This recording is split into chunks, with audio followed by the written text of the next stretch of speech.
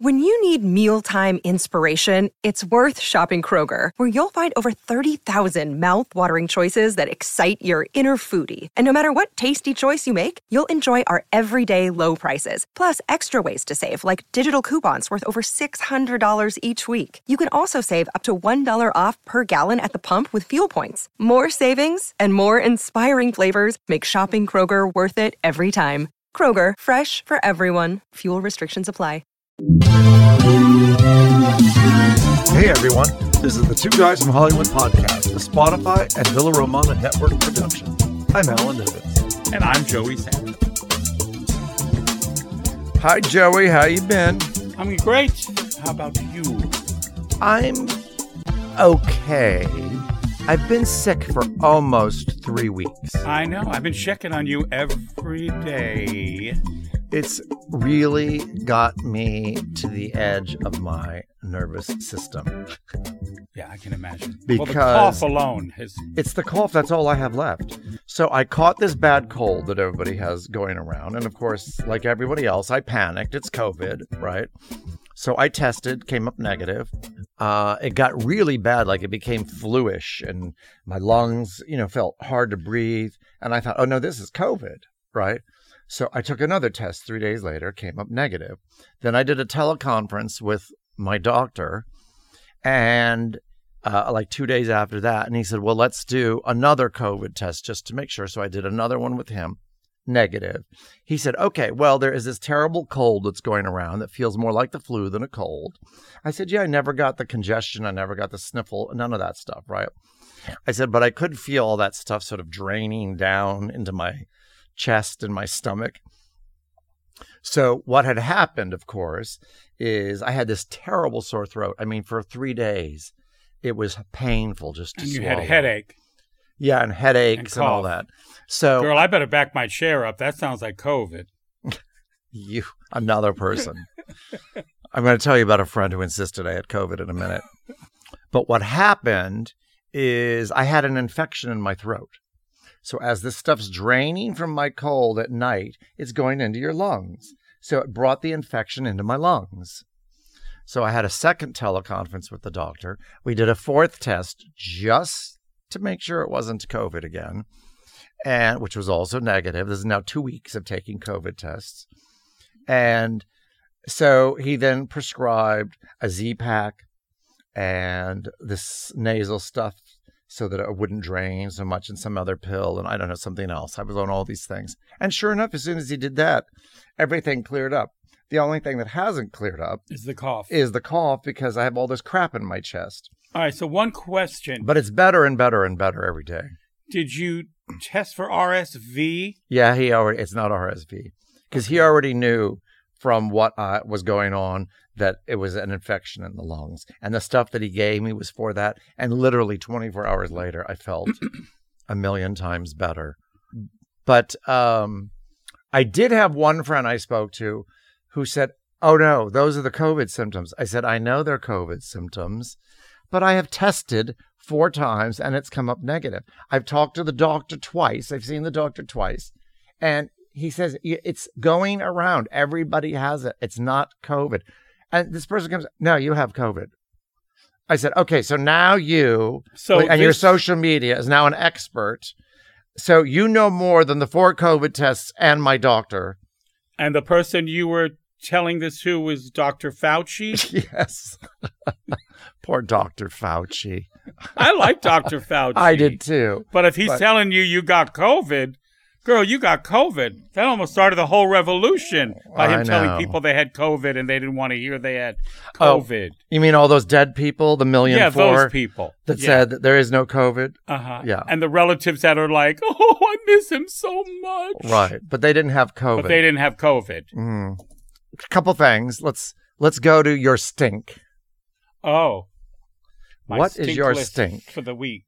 Well, I have 2 stink things on my list. Wow.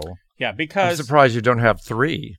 Well, I could, but I want to blow it all in one, session. There's a new term going around. So now you're not just heterosexual or homosexual. Mm-hmm. You can now be homoflexible. Isn't that bisexual? Well, or are you a contortionist? A gay contortionist? I'm homoflexible. I can't with all these millennials coming up with shit. I'll tell you where that comes from. Out. Is it the sugar daddy paying the bills or the sugar mommy? And that's what makes you flexible. Whoever will pay the bills is where you go. That's called flex pay. You flex, I'll pay. Right, exactly. Okay, what's your second stink? Okay, now... Or should I do my stink and you do your second stink? Yeah, you do your stink, I'll do my stink. Okay, so you know what drives me crazy? You're texting. So you're texting someone, hey, what are you doing tonight? And they text, oh, nothing. You want to get together? Sure. Should we meet for a drink? Yes, that would be great. How about we meet at 5 p.m.? Perfect. See you there. No. How about 5 p.m.? And then you never hear from them. Oh, it's like, were we not just in a conversation? We've been texting back and forth as if we're on the phone, and suddenly they just stop. Oh, yeah, all the time. It's like, drives me. All the time this happens. It's like, well, wait a minute. So now are we meeting? Are we not meeting? They don't answer. And then 30 minutes later, you're texting them going, hey, where'd you go? And then 30 minutes later, oh, sorry, I was busy or I got busy. It's like, okay, but you just asked me to meet you for a drink. And then you stopped in the middle of the conversation. People do this all the time. Yeah. It's so rude. Yeah. There's no etiquette. So we should come up with a little book called Textiquette. The rules of texting. It's so rude. It's beyond rude. It drives me crazy. It happens all the time. And I'm sorry. It's stink. It's stink. And what's more stink is when they initiate it. Like, I was sleeping. I don't need a good morning at 7:00. Right. And if you are going to say good, I'm going to say, okay, hey, good morning. It's quite early, isn't it? Crickets. I know. Well, what did you code more? You're not an alarm clock. Right. What did you text me for in the original? Why were you texting me? To start my day annoyingly. No, I know. It drives me batty. What's your second stinker? Oh, second stink. So I'm shopping the other day at Gelson's, my favorite store. Yes. Your favorite expensive store. My favorite rape kit shop. Yeah. And there's a woman in front of me, 55, 50, right around, circling 60. Okay. So much older than us. Much. Okay. With pigtails. Okay. Now, Margaret Josephs, I love you with all my heart. You're a powerhouse in pigtails. But pigtails over the age of 12 is pushing it. But certainly over 60. Or just under, or even in the neighborhood. Even driving through the neighborhood is brutal. Right. But then, okay, and I could just swallow that only because I love Marge so much, and I know that she came up with that whole pigtails over 40 business. And I'll just try not to be so hard on it. But the fact that when I looked down, because I was embarrassed that she'd see me staring at the back of the back of her head. Right. She's wearing black Mary Janes with lace socklets. It was the look. Wasn't she going after a look? Well, it's not Halloween. I know it's October and people like to start decorating early. But come on. So I just kind of backed my cart up and went straight to the liquor department and got a couple bottles of vodka, then got back in line. I mean, come on. Come on, ladies. Yeah, I know. It's true. Well, I don't know where my next thing is, whether actually it's stink or it's my movie review. And I'm going to get a lot of flack for this. But have you seen Barbie? I haven't. I hated every frame of that movie.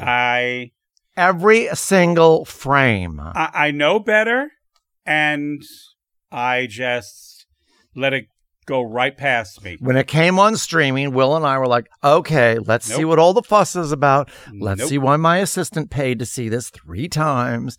And which assistant? They both actually have seen it multiple times and liked it, as millions and zillions of people did worldwide.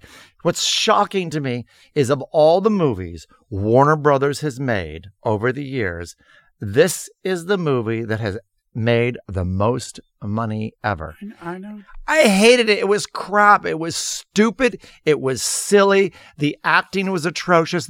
The only person that should be nominated in that movie is the set designer, because the sets were really kind of, fun and cool. And Will Ferrell and all that stupidity.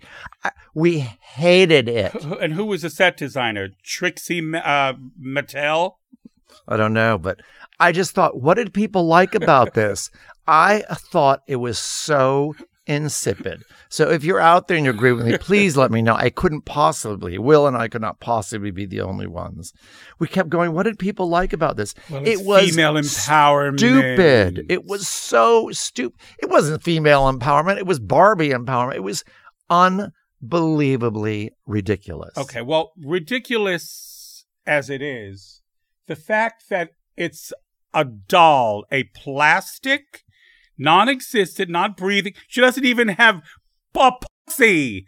And Ken doesn't even have a penis. Well, they actually make fun of that in the movie. They mention it multiple times. I hated it. I despised it. I do not see what people liked about it. I thought it was terrible, terrible, terrible. Okay, so what I did not see the movie, and I was smart enough to know I have this. I'm going to avoid this like the plague or whatever it is. You should see 20 minutes of it. Whatever.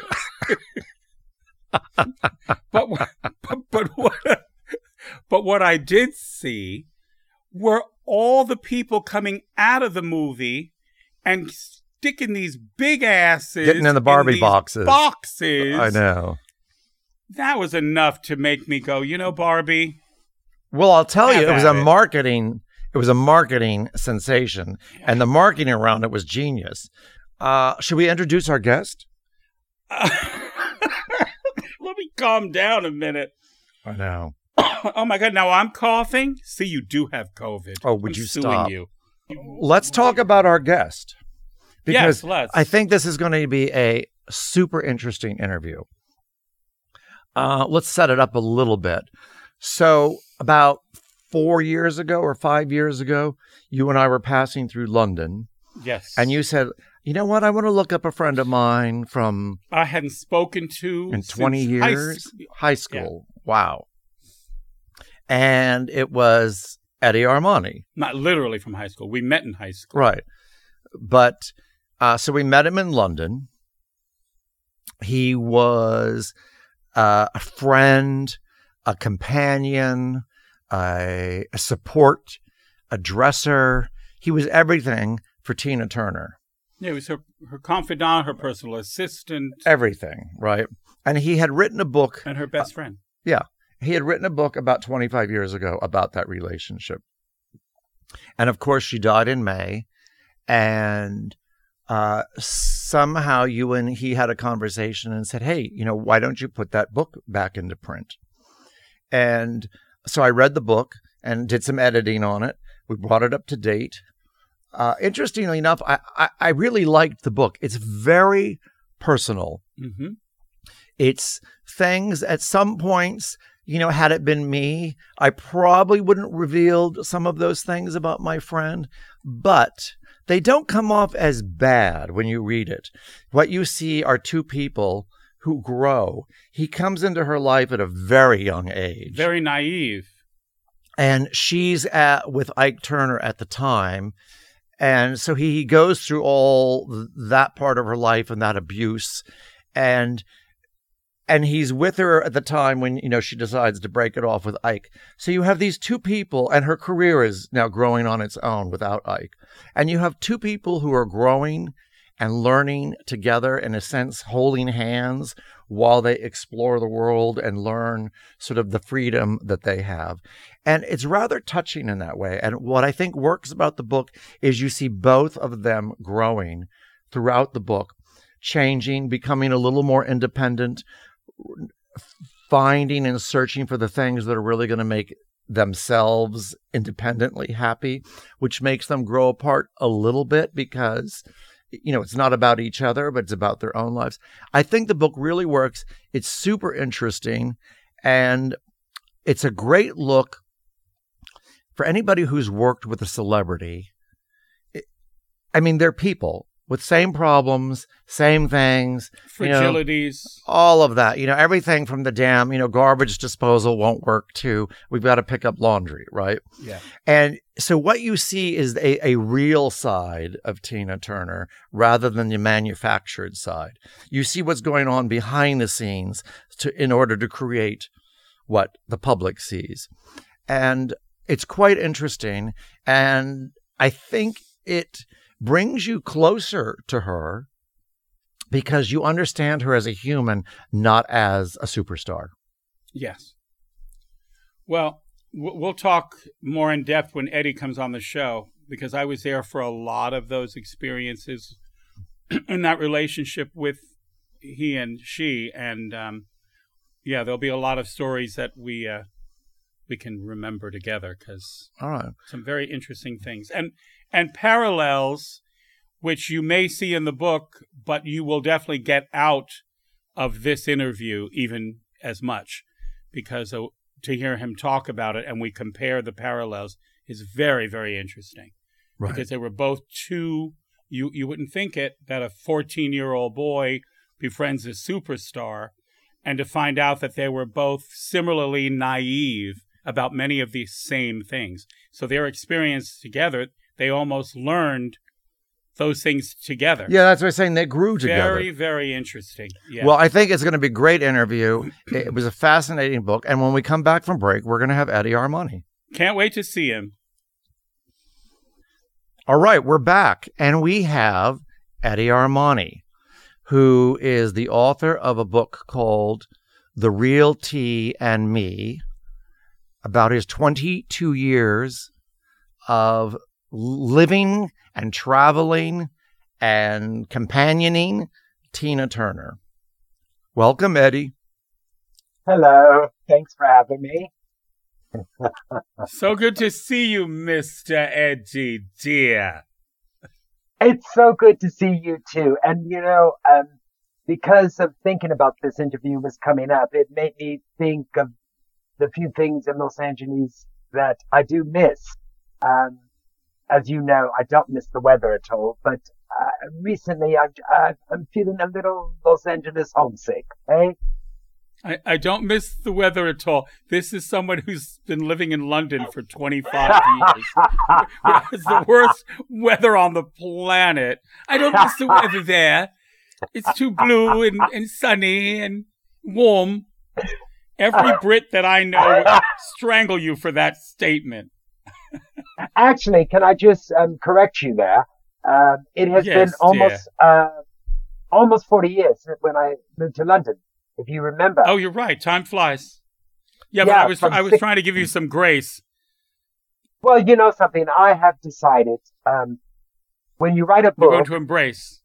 You have to if you could write a book, you have to tell the truth, and you have to put yourself out there. And there is no skeletons in my closet. I did this for myself, first of all, because I needed to remember to acknowledge a lot of the stuff that I achieved. And that achievement from such a young age is something that I'm very proud of. So, 10 years ago, if you had asked me my age, I probably wouldn't even know what my age was. I still don't know. I know what it is. Exact age. Well, I know what it is. We don't have to go that far. But I just have to say that, no, for a long time, I always lied about my age, put my age back and did this. And I had to do it for being in the entertainment business because, I actually started my career solo about 25 years old, which is considered to be a little bit older, most people start especially 15, these 16, days. 17. So, Yeah.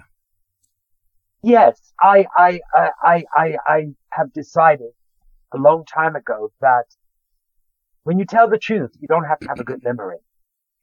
Right. Well, at some point, it just doesn't make sense to lie about your age. Joey and I never lie about our age. He's 50 and I'm 48, and we're happy to put it out there. Yes.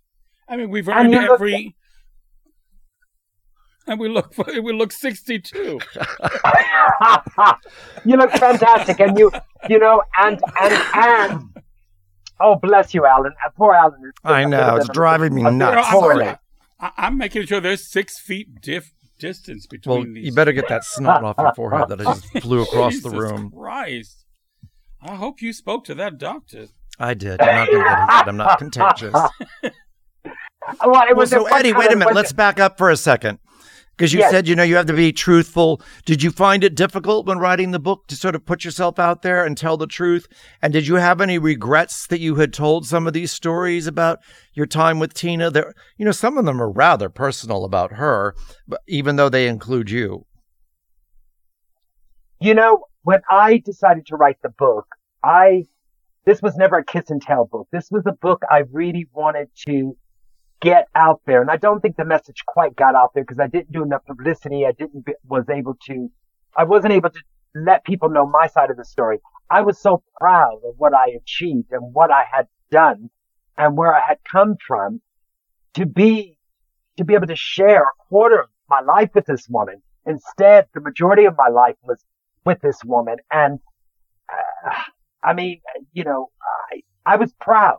And I wanted to share it. And then I also told, there's fans out there all around the world. If you say to me today, Eddy Armani, there is no way I could ever do what I did then now. It's a different world. It's a different time.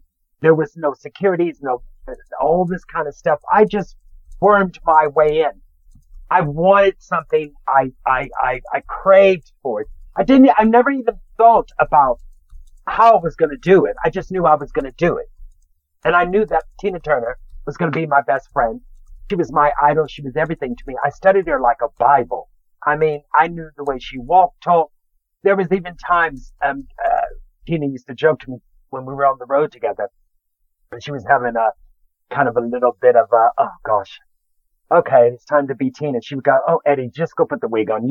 You be Tina. You know Tina better than Tina. That's how close we were. Let me interrupt one second, and I'll just jar your memory on this. We were at the Fairmont Hotel in San Francisco. She was starting a tour, or she was just performing? She was doing some acts before she hit big again. Do you remember that? Oh yes. Oh, we were doing the Fairmont Hotels, the McDonald conventions. Yes. Yes. So we flew up with Tina. We had a nice weekend. So the show was fantastic. And we were waiting in the lobby of the hotel for the limousine to pick us up for the airport. And Tina was getting antsy, and she says, Eddie, where's that damn car? Find the car. So you and I went out to the front of the hotel to ask the doormen if the car had pulled up yet. And as we came out, there was a gentleman and his wife, waiting outside for their car. And we walked through, and the guy said to you, fantastic show last night, Tina. And you turned around, and you went, ah, yes, thank you. You had your sunglasses on. And then I hit you, and I said, is he crazy? Eddie, you have a mustache. And then you turned him in. You turned him in. You said, "Shh, so does Tina." Oh my gosh! Now that I do remember now. Yes, and she. Yes. Oh my gosh! Yes, because that's when we got into. If you guys have a product in America called Jolene. It's a facial hair lightening. It's a bleaching a bleach, yes. And I used to have to run out and get that for Tina because Tina used to use the And because Tina was quite hairy actually, and she would bleach her facial hair, and of course it would be better for the makeup and all that kind of stuff than ever. But the problem is, all that time I was so busy buying all that for Tina, I should have bought some for myself. Well, you know, the old razor still works pretty good. Hey, so Eddy, tell us quickly in summary how it is that you met Tina Turner. Give us that quick rundown of how you met her and how you guys became so close. How I met Tina basically was, I was such a fan. I was born in Seattle, Washington. We moved to Los Angeles. I was 12 years old. And for the first time ever, I went to an all-black school. It was junior high school. And it didn't go down well with my accent, which was a little bit English anyway. Well, that, and you thought you were white. No, you know what I thought, Alan? I never thought about being black, white, green, or purple. I was just surrounded by the people I grew up with, and I was influenced by that. But when I yes, of course, like anybody, yeah. When I went into an urban kind of situation, the blacks weren't so welcoming. You know, they took offense to me, and I used to go. So going back to what your question was, so I became more of a recluse. And so every day after school, I go home, I do my homework, and as soon as I did my homework, I put on my music. And all I played was Ike and Tina Turner. And I got lost in my world and whatever, and I just kept thinking, and I'm being a religious background, I used to pray, oh God, please let me meet Tina Turner, please. I was actually, yes, obsessed with this woman to a point where when I was listening to her music, I was thinking about what she was doing, what she cooked, what she ate, what she wanted to go when she got shopping. So I was in my own little fantasy world. And so I picked up one of the album covers and I called information back in the day. And then I said, I don't remember if it was 411 or whatever. And I said, hi, can I have the phone number to Ike? I said, can I have the phone number to Ike and Tina Turner? And the woman said, came back on the phone. She says, no, we have no listing. I said, well, you have to. She lives in Los Angeles. I know she does. So I was this obsessive kid and I kept calling. Then one day I looked at the back of the album cover and I saw it said Bollock Sound Recording Studio. So I thought, well, let me try that. And I actually called 411 to ask for the number for Bollock Sound Recording Studio, thinking they were going to say there was no number.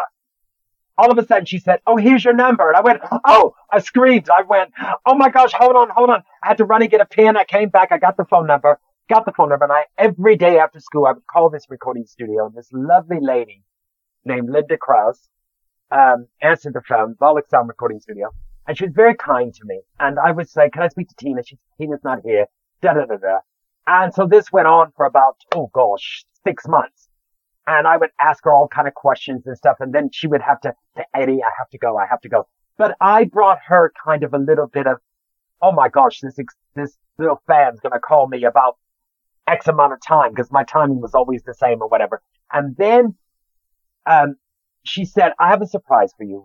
Ike and Tina Turner's going to have a grand opening of the recording studio, Bollock Sound Recording Studio. And I've asked permission to see if you can come because you're Ike and Tina's biggest fan. So then we had to go through the whole thing, get permission from my mother and do all this stuff and go back and forth. And I went. And when I went into the recording studio and walked through those big doors, it was all the Ikettes. By this time I knew the Ikettes. I knew, who was married to who. I knew the band musicians. I knew everything. I studied everything. And, so when I went there was all these adults and they were smoking cigarettes and drinking champagne and whatever. And I was just walking through everything. But my main thing was I had to see Tina. So, Eddy, the book has some rather intimate stories in it. Things like Tina would call you and say, rush on over. Let me tell you about my date last night. And she'd give you details on the date. Did this give you any cause for concern that you were sharing sort of these intimate stories with the public? No. Yes, they were intimate, and there were some things that I think that maybe that Tina maybe wouldn't have wanted me to share, but I felt that we were such like best friends, girlfriends, brother and sister, that we shared so much. And I kind of wanted to share with people, to show people the real side of Tina. There's a lot of things in the book to show how down to earth she was. At the same time, she could, scrub up and be a diva in 5 seconds. But I think that the way I told the stories, I think it was done with class, style, but making it fun. Yeah, I mean, I thought that they were intimate stories, but I wasn't shocked by any of them. Some people, if you're a church-going, really good Christian girl, and you're 30 and never had sex, then you might be shocked by some of the stories. You also won't exist. That person doesn't exist? No, does not exist. I think that, something, we have to just, listen, at the end of the day, the stories that I told, even about Tina with the doctor, I can't think of his name now, and I'm so good with names, but he did her breast, and they end up going out on a date, and da-da-da, and she turns around and she says to him, how do you like your work? I think that's fantastic. And he was very happy with his work. Yeah, no, that was a good story. I mean, there's other things where she talks about, her romantic... Dr. Secret, yes. There's other stories where she shares sort of, the sexual encounter of the evening before. But what I think comes through is that it's not like she was doing this every night. She wasn't a loose woman in that sense. Not at all. She caught the eye of somebody and she would focus on them for quite some time and not kind of let go of that pursuit. Can I interject here for a second to say that when Tina left Ike and then Tina went solo, all the things that we normally do when we're in our teens, going into our 20s and all that stuff and dating, experiencing this and that and da-da-da. Tina didn't get to experience that. She was stuck with the man who was abusive and everything was work and she was developing herself as a star. So by the time Tina actually left Ike and she started, she got her freedom and she started living, she was actually in reality like an 18-year-old, 19-year-old, 21-year-old girl. She was experiencing life and having fun. So I know I'm going fast forward here, but when you look at Tina after the Ike and Tina days, and then Tina during that period of doing Las Vegas and Anne Margaret and all that stuff, and then moving on to What's Love Got to Do with It and Private Dancer and all that. Why did Tina look so good? Why did Tina all of a sudden become young? Why did the young audience embrace her? Because Tina was living her youth for the first time during that period. So she kind of like, it went the other way. Yeah, they related to her and she related to it. It's not an unusual story, especially when you marry young and then you're free later in life. It is something that it's a part of exploration. And I think the endearing quality of you telling the stories, it shows like a camaraderie, almost like a girlfriend thing, like pillow talk. Yeah. Well, It was pillow talk. Yeah. And it wasn't like, I think Cher is like this also. Tina didn't have, and Joey, you know this, Tina didn't have, when she was off stage, not being Tina, when she was off stage and not working, Tina didn't have a lot of people around her. There were very few people around. I was one of the main friends, confidant people that were with her. We would go shopping together. I cooked for her. She'd try to cook, and I'd just say, oh, no, you stick to singing, let me cook. I mean, we had so much fun staying up and, for example, we would watch old black and white Betty Davis movies and Joan Crawford movies, and we would make a deal. We would only have one tub of Haagen-Dazs, and we would share it. And that's it. And we wouldn't, that's it, no more. Oh, well, that lasted about maybe 3 minutes into the movie. And she was like, Eddie, go get that other tub of Haagen-Dazs. And I said, no, you said. She goes, well, listen, I'm telling you right now, go get it. And I mean, just little things like that. And we would eat out of the same tub. We shared and we were intimate and it was good for her. And Tina, of course, one thing about Tina, she could talk. She loved to talk. And she wasn't one of those kind of women that was like, she wasn't prissy as far as like, she was very outgoing, and she loved to laugh, and she loved to, I mean, when Joey met Tina, I have to interject here to say, when Joey met Tina, I went upstairs to get them a drink. I came back, Joey and Tina are in Tina's bedroom on the floor with her dream book, looking at all the pictures about Giorgio Armani and this and that, and da da da. I mean, it wasn't like sitting at the table being formal, drinking champagne. And, she had that quality that she didn't get to. That familiarity. You know? I remember she said, that bastard can sew. Which is about Armani. Aliyah. Yeah. No, yeah. Was it Armani or Azadine? No, it was Armani. She always had that thing. It was before Aliyah. Yes. Oh, yeah, okay. So she was a very down-to-earth kind of person. She was actually living in her youth. We shared everything. And, of course, there's a lot of stuff and things that I would never even tell myself. Right. But there's a privacy line that I, of course, won't cross. So the things that I told were trying to be in fun and jest, how, she was like, and she was young. She was youthful, and Tina was the same age as my mother. I mean, and funny enough, exactly the same age. And, my mother and I would laugh about certain things, but we would never go to that thing. I mean, my mother was, funny enough that that my family, as much as close as I was to Tina and traveled with her and all that, none of my family ever met her. No, I know. Oh, really? No, yeah. No. My sister actually, let me ask you, go ahead. No, you go, because otherwise I'll hijack the interview. You're supposed to be interviewing me. Okay. Well, you invoked Cher's name, and I was curious, when did Tina and Cher become so friendly? Because I happen to know that near the end, Cher flew over to Switzerland to see Tina. I've got to say to you, Cher and Tina were always close. Back in the day when Sonny and Cher did I Got You Babe and all that stuff, they were on the same circuits a lot, doing these festival things. And then, of course, Ike and Tina were always the last to come on because they were such a powerhouse. And Tina always remembered Cher. And then years later, Sonny and Cher got their television show. And it was great because they had Ike and Tina turn around, of course. And Tina and Cher just got on like a house on fire. And what Cher always said about Tina, which was so fantastic, is that, I mean, I've got a mouth like a sailor, and Tina's such a lady. Tina would wear her gabardine. Tina was totally the opposite of what people thought, and Cher was just as wild as you could ever think that she would be. Do you know what I mean? Wearing all the Bob Mackie gowns and all that stuff.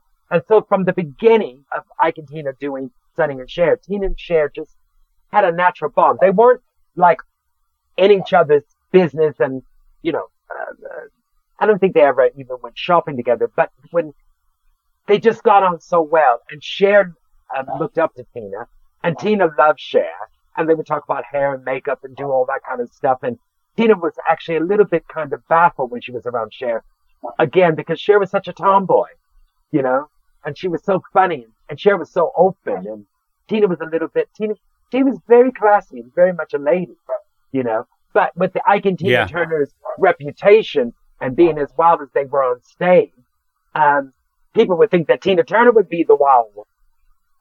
And Cher would be the classy one, because Cher was wearing all the Mackie stuff and da-da-da-da. And Tina was, wild and Proud Mary and Nutbush City Limits and all that kind of stuff. But they were the opposite. And that, I think that opposite thing, they just clicked. They just got That's on. what attracted. Yes. And Cher always enjoyed having Tina on her show. Right. Do you want to discuss, there was some dispute, not feud, but anger at Tina from some fans because she didn't have a lot of black people in her band. Oh, do you know what? I will clear that up. It's a load of bollocks. And what I mean by that is that, you know what? We get into, it wasn't so much about having black or white. What it was, she had Kenny Moore, who was as black as you can be, and he was the keyboard player, and he was Tina's support. He was her musical director. He was her musical director, and he was with Tina, got in Tina's first band after, when she formed her first band and going solo. But I've heard that several times, and it was the musicians that came to audition. It wasn't like Tina was going, oh, he's black, I'm not going to hire him, or da da da. And actually, the first band that Tina did put together after she left Ike, there were more black musicians in there. But you have to remember something else too. Even back in the day with the Ike and Tina Turner days, they had such a mixture of musicians. They weren't all black, they weren't all white, or this and that. There was such a mixture. And Ike and Tina's audience, going back to Ike and Tina Turner's audience, was always a mix, basically almost more white audience. More white than black. Can you get the dogs to stop barking? Oh my gosh, can you hear them? Okay, hold on a second. Hold on a second. There was a couple places in the book where you intimated that Tina was, trying to put this gently, she was more comfortable around white people many times than some black people because they didn't act so outrageously. Is that a good way to put it? Basically what it was, when Tina was with Ike and Tina Turner, and Ike had all of these parties, Ike had, Tina was a workhorse, Ike had all the parties, there was the drugs, there was the girls coming in and out, there was this and that, and da da da. And Ike Turner, remember, is street. And when he started doing the drugs and started drinking and doing all that, then his black side really came out, the street side. So basically, from the beginning of Tina seeing that from the early days, they had grew out of that because they were working so much and doing whatever. And then when Ike started getting all the money, he was showing off. And then you walk to the studio and you never know who you would run into. Sometimes there'd be, let's say somebody would bring somebody and then they would pick up somebody and somebody else would come and they would street people and they were just lowlifes. And she really wanted to separate herself from all of that because the recording studio basically was a drug den and it was anybody and everybody. And, there was, and the blacks were, that did come. It was during that time of, Shaft and these black, movies that were very successful and all that. And it seems like a lot of the musicians and people wanted to kind of imitate that kind of street thug type of thing. And Tina didn't like it. She didn't like being around that. Yeah. There's something I can say, but I don't know if I'll get in trouble for it. I don't think I should say it because I'll probably get in a lot of trouble. And I don't want to get in trouble. But basically, we used to have a code word between us about people like that. We would see them and go, oh, that's a bit too, I'm not going to use the word, but it's a bit too street, too urban or too street. And that ghetto. wasn't inviting. Ghetto. It wasn't inviting into our world, her world, Yeah. She did have a higher standard for herself. Always. And she liked the finer things and she had etiquette. And I think, because I remember sitting with her and she'd come to my house for dinner and we'd speak about all these things and she was very proper. The way the table was set and she would notice those things. Oh, Joey, I have to interfere and tell the story. Tina, there was a restaurant called Bono's. It was Sonny Bono's restaurant. Sonny Bono owned it. Yeah, Sonny Bono owned it. And Joey used to work there. And Joey was working. Oh, God, I was 21. You worked? I was a waiter. There. And Tina went to the restaurant. She was she was with Randall. You had dinner with Randall someone recently. Randall Kleiser. Yes. With him and these different people. And Joey was waiting at the table. And Joey was doing a great job. And Tina was watching Joey. And she always called him Joseph. And then they changed wine. Do you remember Joey? I do remember. They changed wine. And then Joey went to get and I didn't change wine, the glass. and he didn't change the glasses. And Tina pulled Joey over to the side and said, Joseph, remember that when you change wines, you always change the glass. I mean, those are little things that she was so good like that. She would never embarrass him or anything like that at all, but she just come aside and she just said, Joseph. And I remember when the reservation came in, and she insisted that I be the waiter. When they made because the maitre d' was like, well, Tina Turner's coming in tonight, and she wants you to wait on her table. And I said, oh, fabulous. Oh, here we go. No, but to answer your question, Alan, Tina was always very classy. And I remember as a little boy, when I was about 14, when I started Ike and Tina Turner's fan club, and I used to go down, and I think by that time I could go on the weekends or something. And I used to just watch her, and she was always classy. She spoke like a lady. The way people perceive, the way they think that she was wild and all that, that was Ike Turner and his gurus. She was never like that. She always held her head up. She was always very classy. She always spoke well. She was always trying to better herself. And always polite.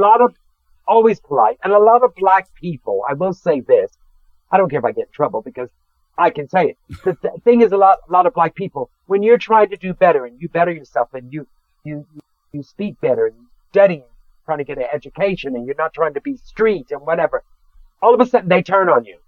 It's like, oh, she thinks she's too good for us now. And da-da-da, and they go into all that street stuff. You know what I mean? A lot of people, a lot of black culture is very, very riddled with that. You have that problem all the way back, like Joey was saying earlier with the Josephine Baker thing. They did it with Diana Ross. You know, oh, she thinks she's too good now. She's da-da-da-da. You know, you can never be good enough. And as soon as you try to better yourself, then you think you're too good for them.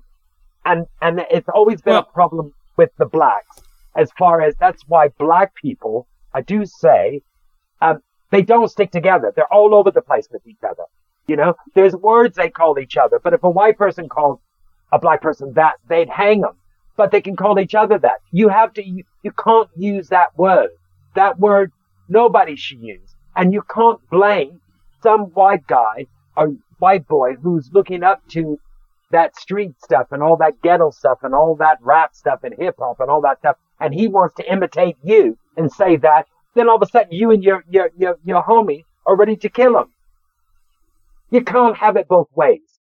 The difference is that, you know, there are elements of society in all cultures that aren't the highest.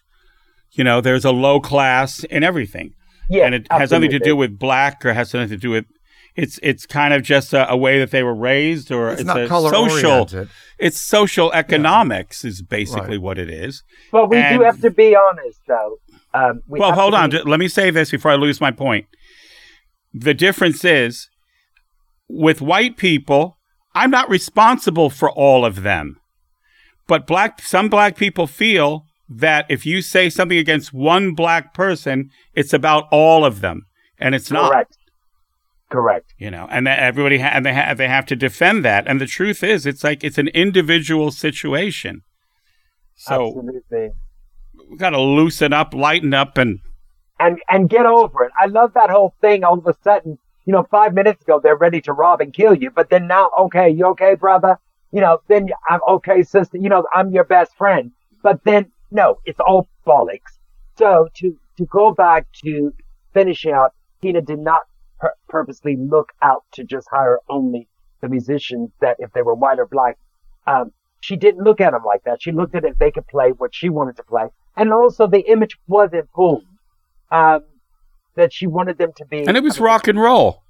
Correct. And that's basically what she played to. Yeah. You know. So, Eddie, I want to read something from your book. Yes. Only because I think it's a great scene. I love sort of what it says about Tina. I'm going to set it up. But you're all at Tina's house. It's you and Bernadette, who was at one time Tina's son's fiance. And Bernadette has been seeing Randy Jackson, Michael Jackson's brother. Yeah. And she's over there while you're trying to get Tina, I think, ready to go on a tour. So you're doing her hair because things are coming up. We were doing her hair, yeah. And Bernadette happens to be there.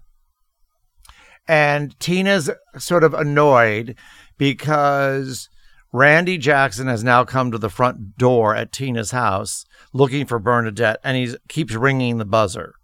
So Tina's getting furious about all of this, right? Yeah. Start off with Tina talking to Bernadette. She says, so why did you bother with him in the first place? Because he's Michael Jackson's brother? That doesn't mean a thing. That Randy Jackson is no good. He's like any other man, getting his kicks scaring women, and you put up with him running his mouth all over town. Who does he think he is? Tina's hand reached for a glass of white wine. She took a large sip and pursed her angry lips. And you gave him my phone number and address, Bernadette. How dare he keep pressing my intercom? If he presses that intercom one more time, I will call the police. He better get off my property. You left the dressing area for a moment, passed through the large open partition, and walked across Tina's bedroom to the adjoining bathroom. And you continued to listen to Tina as she delivered her motherly lecture to Bernadette. Bernadette, let me tell you something. You've got yourself an Ike Turner there. You better get rid of him. I know you're scared, but ugh. Tina threw up her hands in disgust. Suddenly, you all hear a noise outside the bedroom window. Bernadette had already scared the daylights out of all of you with horrifying stories of Randy's violence. Lejeune and Tina remained still and silent as sounds of an intruder continued outside. There was a moment of silence and eeriness, and then, without warning, one of Tina's huge and much-treasured terracotta pots crashed through the glass doors, exploding on impact. Shards of razor-sharp glass sprayed like darts through the bedroom. There were remnants of soil and terracotta everywhere. Randy Jackson leapt through the broken window and paused for a moment, breathing and sweating heavily. Then, as he moved, the fragments of glass that covered Tina's plush cream carpet could be heard crunching beneath his heavy steps. Like an animal stalking prey, he moved towards Bernadette, muttering like a crazy man how much he loved her and needed her. In all the years you had spent with Tina, she had drilled you over and over on certain safety procedures should an intruder gain entry into her home. You had always thought if it happened, it would be her ex-husband, Ike. Yeah. Everyone froze, forgetting Tina's meticulous safety drills. The only one to spring into action was Tina herself. She calmly and purposefully walked into the bedroom, where her eyes immediately darted to the framed pictures on her bedside table. There she hid her loaded handgun.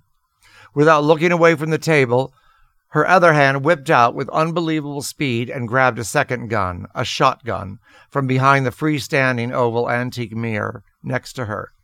She cocked the weapon, turned, and aimed the loaded barrels at Randy Jackson's head. Her body stiff, her aim steady, Tina said with true determination, "Freeze or I'll blow your brains out." Randy stopped, but only for a split second. Locking eyes with Tina, he ignored her warning and lunged for Bernadette. Tina, still several feet away from Randy, raised that shotgun again and blew a hole in the ceiling of her bedroom. Randy, his face a mask of brutality, charged straight at Tina like a raging bull. Still in total control, Tina moved the barrel slightly to the side and fired towards the doorway. Then she pointed the gun directly at Randy, who, terrified, leapt through the broken window, fleeing for his life. I just love that story, that she was so in control and so used to Ike beating her up that she was not going to take this from anybody. Absolutely. Absolutely. And it was interesting because, again, Bernadette was like the daughter Tina never had. And wasn't she the ex-wife of Lynn Swann? Yeah, she married Lynn Swann first. Yeah. She married Lynn Swann. Joey, didn't you go to the wedding with me? It was on Hollywood Boulevard someplace. That big old church. Who is that? Football player. Oh, okay. American football player. And now, she's with Sugar Ray Leonard. Sugar Ray? Yeah. The boxer? Yeah. She's with him. She's with him now. We know who he is. He's a good bowler. I forget. I'm thinking I'm speaking to my British family friends, and no, they don't know who Sugar Ray is, really. I mean, but Sugar Ray's a big star and whatever. So, but Bernadette, God bless her, she was always a gold digger. She was one of those kind of... No, she was a gold digger. And her mother, I don't know if I explained this in the book, her mother was German, and her father was in one of those groups. It wasn't, oh gosh, I can't think of one of those old groups where there was like 4 of them. I can't remember the name. Singing groups? Yeah, singing groups back in the, like the Checkers. Like the Four Tops or the Temptations or Platters or something. The Platters. Platters, that's what it was. The Platters. I think I say that in the book. Yeah, I think it was the Platters. Bernadette's, and I got to explain this a little bit, which is quite interesting. Bernadette's mother was very German. And she was the manager of the Platters, and she was very strict. Bernadette's father was a sweetheart. He was so lovely. He was a musician in the group. You know, he was one of the singers or whatever.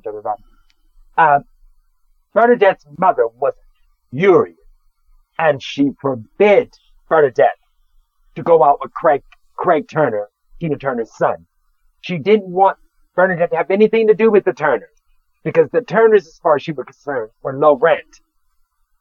So it's a funny story with all that. The more Bernadette's mother tried to push her away from really the closer being she got. The black side of herself, she wanted Bernadette to be more white than black.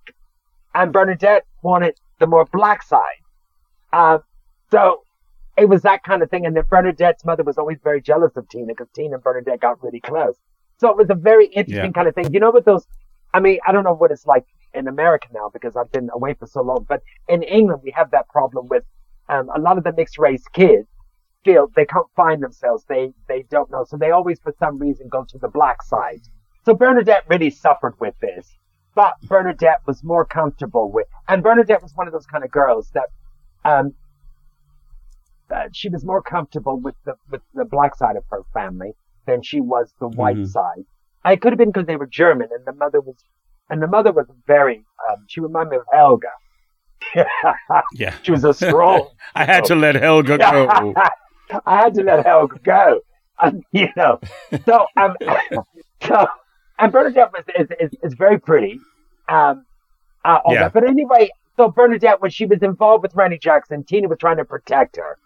And Bernadette, and out of fairness, a lot of the stuff, now going back to, there was a lot of stuff I would not dare put in the book, because I couldn't put it in the book, and some things were really too private.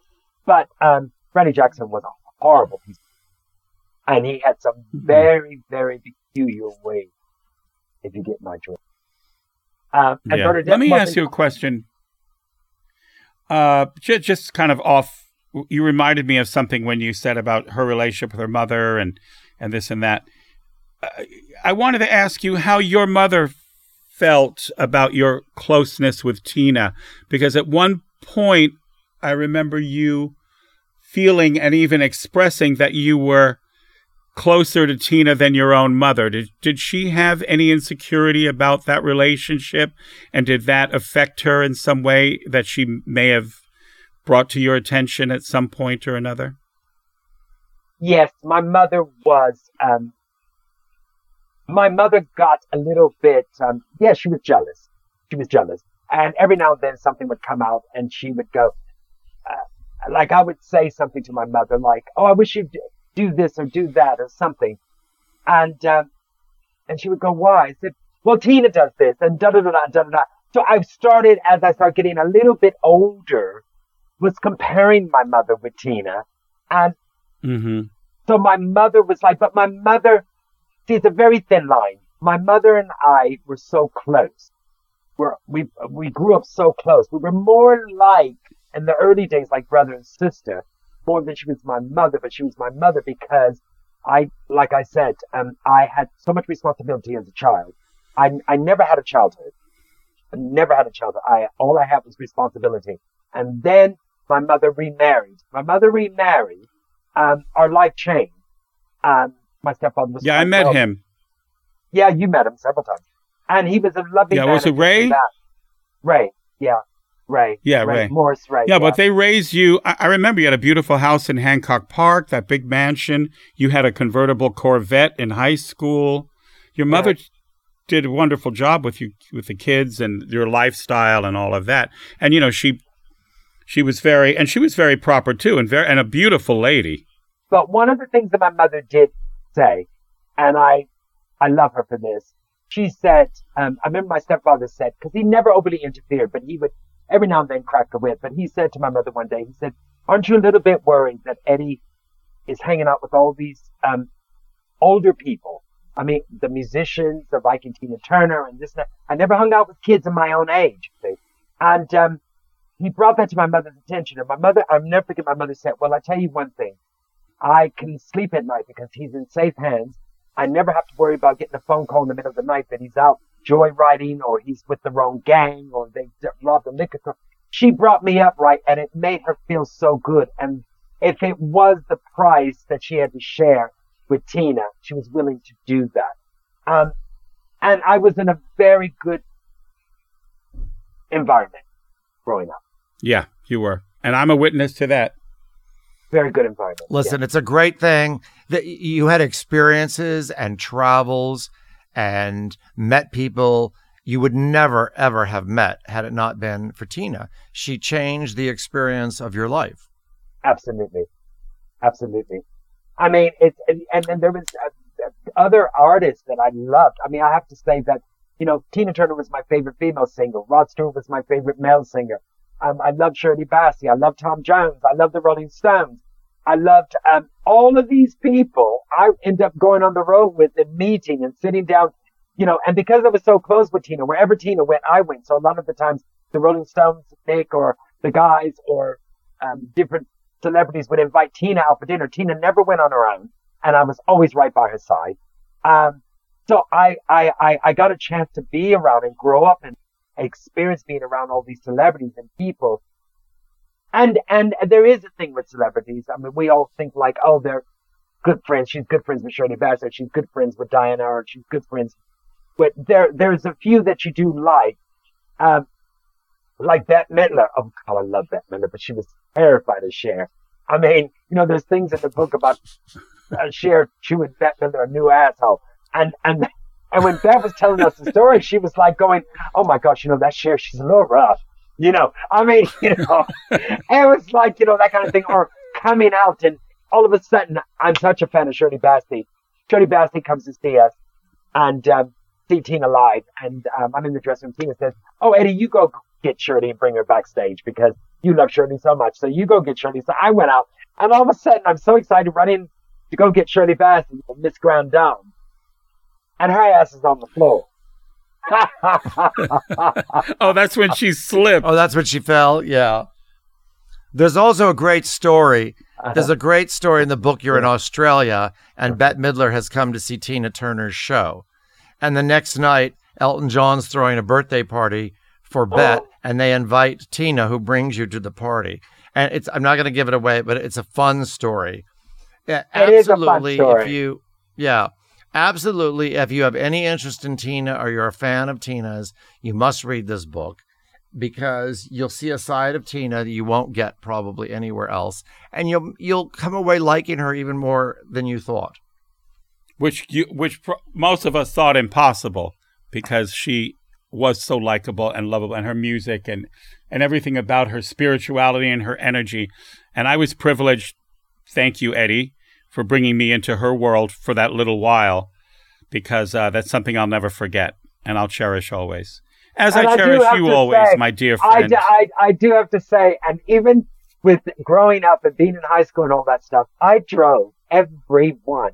I remember Maria, Joey's mother, used to say to her, she used to say, oh, for fuck's sake, he's going on about that Tina. I drove everyone crazy about Tina. And I actually grew up. You have to read the book because there were times when Tina and I were one. We were the same person. And we thought a lot. Mm-hmm. We just had so much in common. That's why this book is called The Real T and Me. It's my life with Tina. It's my life. Tina's life with me. I brought a lot of things out in Tina. I made her youthful again. I made her young. I made her fresh. We experienced things, but all the music and things that were going on with the youth, I was Tina's go-to. I would come and bring her. You also created her look on her rebound. You know, the hair, the clothes, everything. You refined that for her and gave her a whole new expression. Yeah, I have to just say quickly, I would go shopping. We would be in Toronto someplace, and I love to shop. Joey can tell you, I love to shop. And I was shopping, and I went out, and all my money that I made on the road went on clothes and stuff. So I would go out shopping and come back, and I'd be all excited. I'd wear my muffins on, and I would have this and have that, and and I walk in to go get Tina to start working, and she goes, "Where'd you get that?" And I went, "Oh, I went shopping today," and And she goes, "Oh, no. You have to go back and get me another one and get me one of those." And I said, "Oh no, Tina, that was the last one." And she would literally say, "Take it off."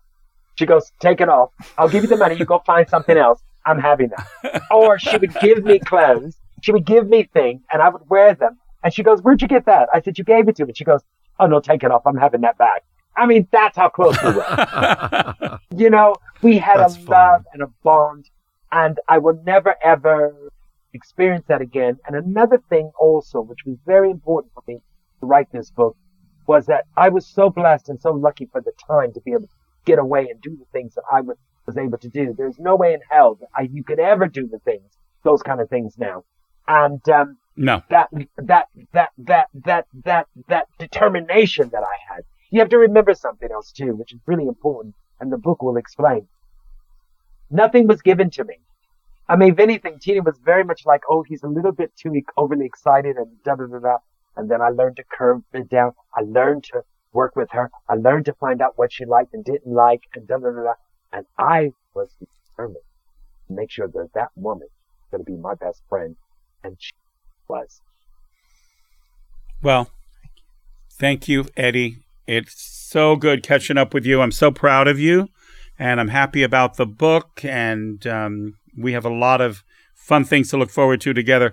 We'll see you in London this year, and we'll see you here when you start touring to promote the book. Yeah. Yeah. Thank you, Eddie. Talk soon. Be well. Don't forget to buy the book. It's on Amazon. Well, I knew that he would be an interesting interview. Oh, yeah. He's a couple of interviews. He's a couple of a lot of things. Yeah, no, but he's a character. Person. Yeah, and the stories. I mean, I would highly encourage people to read the book if they're interested in Tina Turner. Oh, God, yeah. Because you get a completely different side of who she is. And what I found most interesting is she would tell him everything she had done, who she was with the night before, how good they were in bed, why she did it, why she didn't do it, they bad people, good people. And she'd tell him all her secrets. Right. And he's revealed a lot of those stories. The defense I will give him here, because people will say, "Oh, it's kiss and tell," is that he sent her the book before it was published originally and asked her to read it. And she came back and asked him to remove only 3 things, which he did. And he said, if she'd asked me to remove more, I would have removed more. I'll defend him on that and say he gave it to her. She read it. She said, remove these things. He did. And then he published what was left. Mm-hmm. And I found it fascinating. At first I thought, oh boy, this is going to be tough, because they are very intimate stories, some of them. But at the end, you don't look badly on him or her about it, because I think you feel you learned something real about this person, as opposed to what the press, feeds to you. Right. This was also a woman that was rediscovering her career, her life, her independence, and her sexuality. She had been beat up, slave to Ike. Seriously, in many ways. And beat up in many ways. And all of a sudden now she has this power, this sexual power, and this freedom to exercise some of her fantasies and some of her, womanhood. Right. And she did it. And he was right there with her. And Eddie was as discovering his womanhood at the same time. Yeah, I mean, there's great stories about, you're not going to want to miss it. There's great stories about David Bowie and... Yeah. Iman didn't talk to Eddie anymore after that either, because when she found out about the book later, she was married to David, she was very upset. Oh, that he is... Because we knew Iman quite well. Right. She was not happy with that either. I mean, not that that's the one she's going to pick to be pissed about when David... He's been sleeping with everybody. Mick Jagger and everybody else. Well, and she, by the way, she talks about Mick Jagger in this book. There's a lot of name dropping. Yeah. And a lot of parties. Pants dropping. And pants dropping. And interestingly, she didn't drink and she didn't do drugs. No, she didn't. And she was very focused on her career. Drink champagne. But I mean, she didn't drink hard liquor and she didn't drink heavily. Dom Perignon. They drank a lot of wine. As you read the book, they're always sitting down to open up a wine or to have some champagne. Yeah. But she didn't drink hard liquor and she didn't do drugs. Or despite all those crazy drugs going around the studio. And, you know, Ike and all his friends are doing heavy, heavy drugs. Yeah. And she avoided all of that. Completely. That's it for today. Get your copy. Get your copy. It's available on Amazon. The Real Tea and Me by Eddy Armani. Talk at you soon. Talk at you soon. This podcast is a production of the Villa Romana Network in association with Spotify.